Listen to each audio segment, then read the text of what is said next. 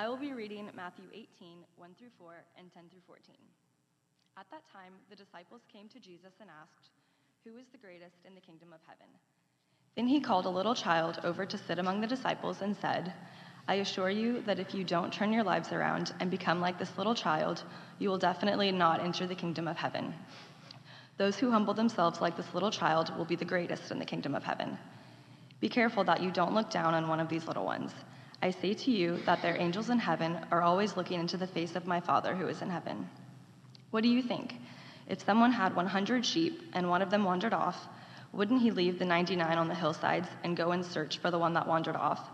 If he finds it, I assure you that he is happier about having that one sheep than about the 99 who didn't wander off. In the same way, my Father who is in heaven doesn't want to lose one of these little ones." Well, good morning, everyone. Thank you for making it out to church on this rainy, somewhat cool, but also I'm like hot, muggy, almost spring day. We are so grateful that you are here. I tell you what, the weekend that I have had already has been full of surprises and blessings. Like, I can't even explain it to you. Two of those things is seeing Miss Ashley Barretto here this morning. There she is. I have not seen her in like 2 years.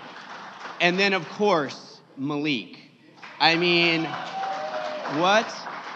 Malik, smile. I know it is so good to see you, and Sandra, of course. I'm so glad you brought Malik. It is so great to see you.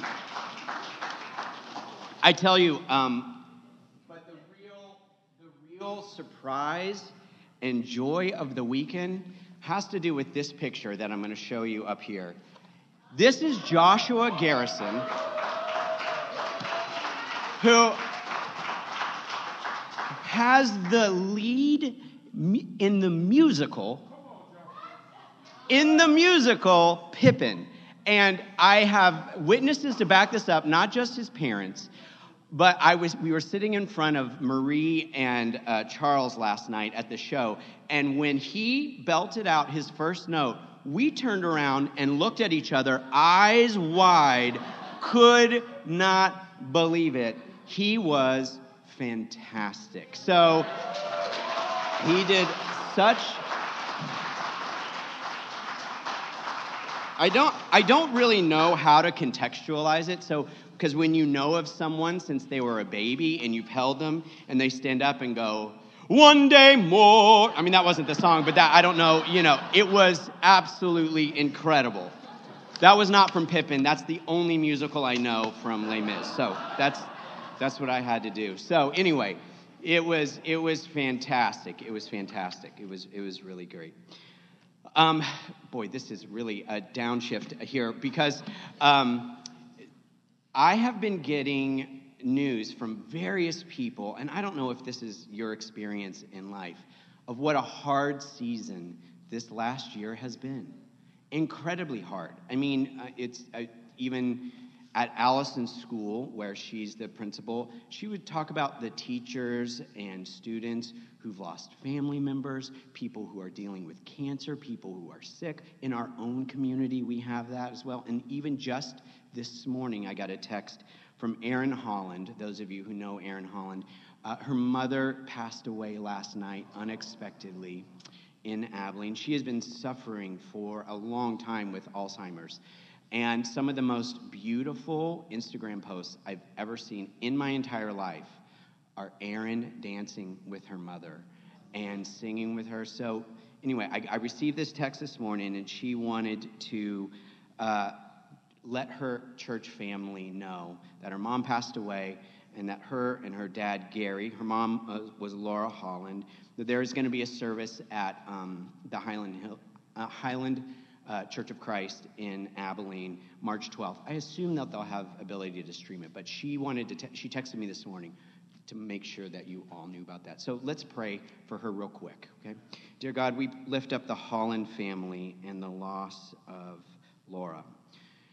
Father, as Laura has struggled so much with Alzheimer's over the years, we know that though she may be lost to those who know her in a way, that part of her hasn't been the same for so long, that you have always seen Laura and know Laura. That she has not been lost to you, and she has not lost to you now. We pray for Gary and for Aaron and for Aaron's aunts as they mourn the loss of Laura, and we just pray for comfort in that family. In Christ's name we pray, amen. Amen. Okay, so who is worthy? Who is worthy? And considering all that we share in common with other human beings, it's an odd question if you really think about it. Of course, we all want to be safe and loved and cared for and have the opportunities to thrive. In fact, the Constitution, or maybe it's the Bill of Rights, in our founding documents, we have the idea that to thrive and to have the opportunity for freedom is something that's fundamental to who we are as people. But of course, all of these things can look different to different people. So sharing in something in common with someone doesn't mean that it looks exactly the same. Thriving for me isn't the same as thriving for you. It's an individual story. But if we take a moment to ponder the notion of how quickly we tend to throw people away and their stories and circumstances, and how we are both perpetrators and victims of a society built on meritocracy, we see that the troubled waters that we just talked about a second ago, the difficult times that we've all been dealing with to various degrees or another, cause to swamp us in our own feeling of well-being in the world. For some, the rolling waves of high expectations can be navigated what seems like effortlessly and in impressive ways. However, especially here in New York, you know how busy and how hard it is to eke out a living to pay for your $3,200 a month, one-bedroom apartment with 3 roommates. I see some people smiling. Yes, you know how difficult and stressful that can be. Or for those of you getting one kid to school in the morning and then going to work and getting the call back that the kid's tummy is upset, and you have that idea in your mind like, is it really upset, or is it manageable, right? Or you're at a time at which you are working at a company and things are starting to change, and they're like, we don't need to pay for this expensive Manhattan real estate. Why don't we move to Arizona? And the thought of moving down to Arizona is just incomprehensible. And the wave, and we crest over this wave up and down, and it looks easy from the outside, but I know on the inside, you feel like if I fall off this surfboard, it's over. It's a struggle. For others, the rolling waves of high expectations continually crash down onto people, pushing them further and further under the water, to where sometimes they get pushed so far deep down that the light of the surface becomes fainter and fainter, and around them it just feels like darkness. So who is worthy? The central idea I want to communicate this morning is that Jesus has the most complete and yet challenging answer to this question. Let's look at Jesus' incarnation, Jesus' actions, teachings, death, and resurrection. We can only conclude that Jesus has the authority from God to deem us all worthy. Not because of our works, but because of our faith. Because of the faith in Jesus. See, I almost slipped into it. Because of the faith in the work of Jesus. Page 2 is, what happened? There is a gremlin that got into my, okay, page 2, that side. Here we go, sorry. Taken from Romans chapter 3, verse 20. Because from works of law no flesh will be declared right before him, for through law comes knowledge of sin, but now, apart from the law, God's faithful righteousness has been manifested. Although the law and the prophets bear witness to it, God's righteousness seen through Jesus Messiah's faithfulness for all who have faith. For there is no distinction, for all have sinned and have lost the glory of God. As one biblical scholar puts it this way, Paul is certainly teaching that faith is the core of our response to the gospel, but he emphasized that our faith is focused on and grows out of Jesus' faithfulness, which embodies God's faithfulness to his promises and his way of mercy as a just judge. Now, I'm not quoting Tom just so that he'll be like, yes, my favorite, blessed son. I'm quoting Tom because can you put that slide back up there real quick? I'm quoting Tom because this is in February 22nd, 2015. So I want you to know that anything I share with you this morning we've been swimming in these waters of ideas of welcome and belonging for a long time. So it's the faithfulness of Jesus that deems us worthy. And what does that mean? Well, Jesus is the author and perfecter of our faith. In Jesus we see God, and in Jesus we know who God loves.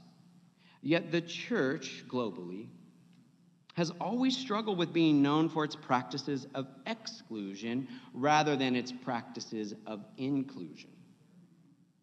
So why is it that when people interact with Christians or the church, the initial reaction many have is one of judgment and evaluation on a level that in some ways is even more intense than the evaluative tendencies of our society? We know how judgmental our society is. All you have to do is, try to watch a teenager pick out an outfit in the morning, and you're like, it's not a big deal, and you don't understand how big a deal it is because everybody is looking at every single thing you do in their world. We carry that in our adult world as well. But sometimes the culture at large, the world at large, feels much more inclusive and accepting than the church. That's upside down. The answer, to be sure, as to the reason why this has multiple strands of truth to it. The melding of religion and politics is a significant factor, and the church's own fear of change and reluctance to open new avenues of belonging are its biggest hindrances. In addition, there are our own individual, cultural, and societal baggage that we bring with us into church. For example, private lives segmented by class or race become public lives segmented by class and by race. Lives governed by consumption can create a consumer and product relationship with the church. What am I getting out of this rather than what am I giving to this? This morning, when we look at the passage in Matthew 18, 1 through 4, 10 through 14, I want us to think about it in a slightly different light. I think we as a church here at 4080 Stadieth may be able to take another and a long line of steps towards becoming a community of greater belonging and embrace. I love the scripture's opening because it shows just how little people have changed in the last 2,000 years. Verse 1 of chapter 18 says that the disciples came to Jesus and said, "Who is the greatest in the kingdom of heaven?" Isn't this the disciples' most relatable question in the entire Bible? You know, other times the disciples ask questions that just seem so dumb, like asking Jesus if they should build 3 shelters for like Moses and Elijah and Jesus at the Transfiguration. Like Jesus and Elijah and Moses have been in the presence of God. They don't want to live on a tiny house on some hill in the middle of the desert. That's not going to be great. But the disciples are like, should we build you a place to live here? That seems like such a crazy question. But this one seems spot on. Who is the best in your kingdom? The question about who is the greatest or who is the most worthy in the eyes of God is painfully relatable. I mean, ESPN fills hours and hours of programming discussing LeBron or Jordan as to which one is better. Obviously, it's Michael Jordan. So we don't even need to deal with that.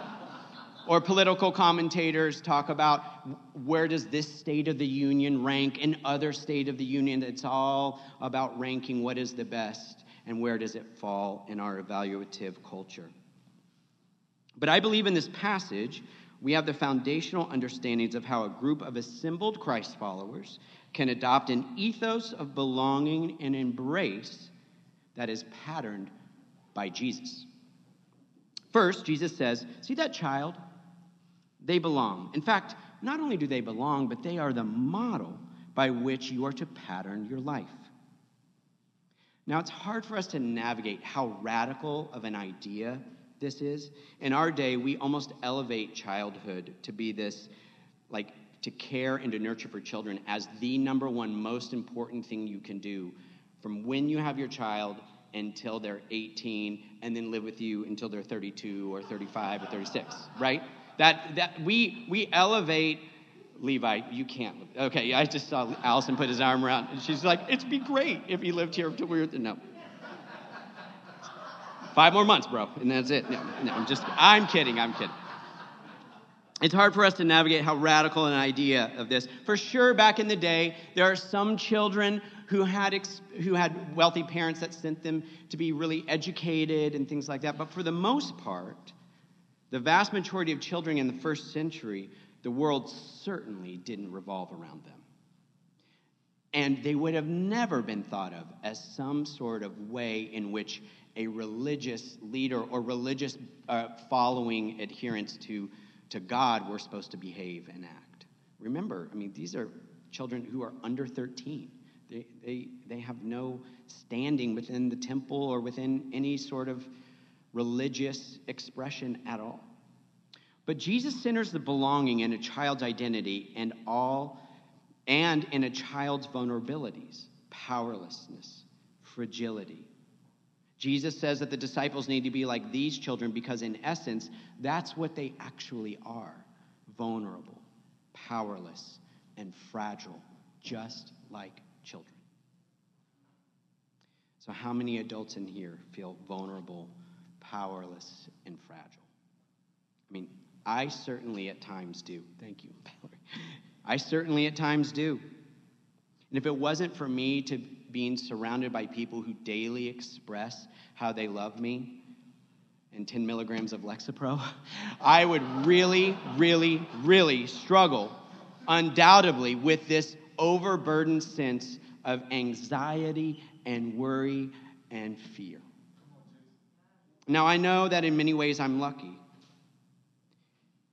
because there are others who, despite having people that love them or have any sort of therapeutics, the will to stay present or even alive in this world is a constant daily struggle. So if that's you, we acknowledge you this morning. We recognize the profound struggle to just wake up and face another day.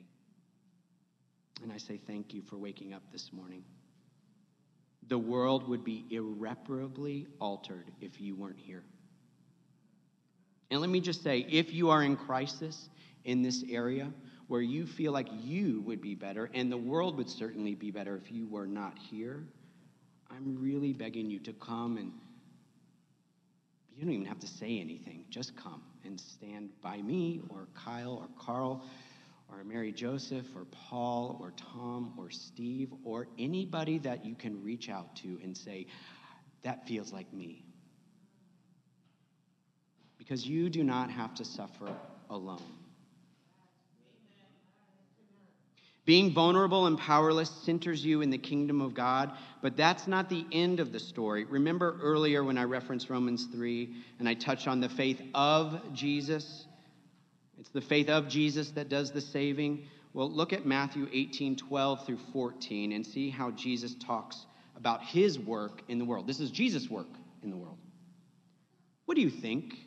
If someone had 100 sheep and one of them wandered off, wouldn't he leave the 99 on the hillsides and go and search for the one that wandered off? And if he finds it, I assure you that he is happier about having that one sheep than about the 99 who didn't wander off. In the same way, my Father who is in heaven doesn't want to lose one of these little ones. These little ones, remember, he had just told them, you are to be like this. He's referring to them. This little parable appears in Luke as well, Luke 15, 3 through 7. And I chose to use the Matthew version because Tom is preaching his way through Luke. In the spring of 2024, when he gets to this passage, I don't want to have already said everything that needs to be there. But this is one of the most powerful parables in the Bible. The Luke version, Luke 15, 3 through 7, sits in the middle of all of these other sayings about how much God pursues that which is outside of the group. The idea of Jesus' concern for the one as opposed to the many is an upside-down display of power. In a world where mass appeal garners a level of power, Jesus illuminates a world where power is depicted in caring for the one who stands alone and forgotten by the masses. Now, I'm not sure about you, but I've always internalized this parable, partly due to the version in Luke. I've always conceptualized the actions of Jesus here as a redeemer going out to reclaim a sinner who has wandered off. Upon Jesus finding this sinner, Jesus fixes said sinner and brings them back to the flock. And for sure, that's probably the proper and most doctrinally sound way to interpret the story. But I want to take you on a little bit of I'm going to use a little bit of an interpretive liberty, and I would like for you to come along with me concerning this parable. And I want you to open up your minds to a parallel reading, not a counter reading, but a parallel reading to this story. So a way that I've been thinking about this parable is that the flock has this lack of interest in the one who has left. Viewing the parable through this slightly different angle places less focus on the actions of the one who has wandered away, the sinner who has taken themselves out of the picture, and puts it more focus on the indifference of those who remain behind. You see, there is nothing that a group forgets quicker than that of the isolation felt by one who is alone. And the scary thing is, from a Christian perspective, is that a person can feel and be alone even in the midst of a community. You know, young people feel this acutely because they are connected in ways that, we can't even really begin to fully fathom. From Snapchat to Instagram to, Discord, to Twitch, to on down the line. And yet, I hear from, just personally, from Allison, I hear from others of you and educators that kids feel more alone and isolated than almost ever before. Because it's not that they don't see what's going on, they see everything they're not included in. They see the absence of participation, the absence of being invited, the absence of community. So it's all about what they don't have. This connectedness has fueled isolation and loneliness in teens and young people and adults too. We all probably have stories of family members who the world seems to pass them by because what's coming out of the laptop or the iPad or the iPhone is more important than everything else that's going on around them, and they lose perspective. This is where we come to the embrace portion of this message, when Jesus goes looking in the hillside for one and finds that which is alone and brings it back to the group. We cannot assume that Jesus did all the fixing, healing, and restoring on the journey back. I'm going to say that one more time. We cannot assume that as Jesus comes back, that all the fixing and healing and restoring has taken place. What if Jesus brings the one who was alone back into the herd, not as an entirely changed and group-conforming person, but rather as someone who simply belongs because it's Jesus' flock, not ours? Said another way, perhaps the flock isn't all the same type of sheep, but rather all sorts of sheep, like these. These could be cows for this crowd, and most of, Look at all these different kinds of sheep. If you Google different kinds of sheep, it's incredible, the numbers of sheep. But when I've read this parable, I've thought of little white sheep that all look the same. This looks more like our church, actually. This is the flock of Jesus.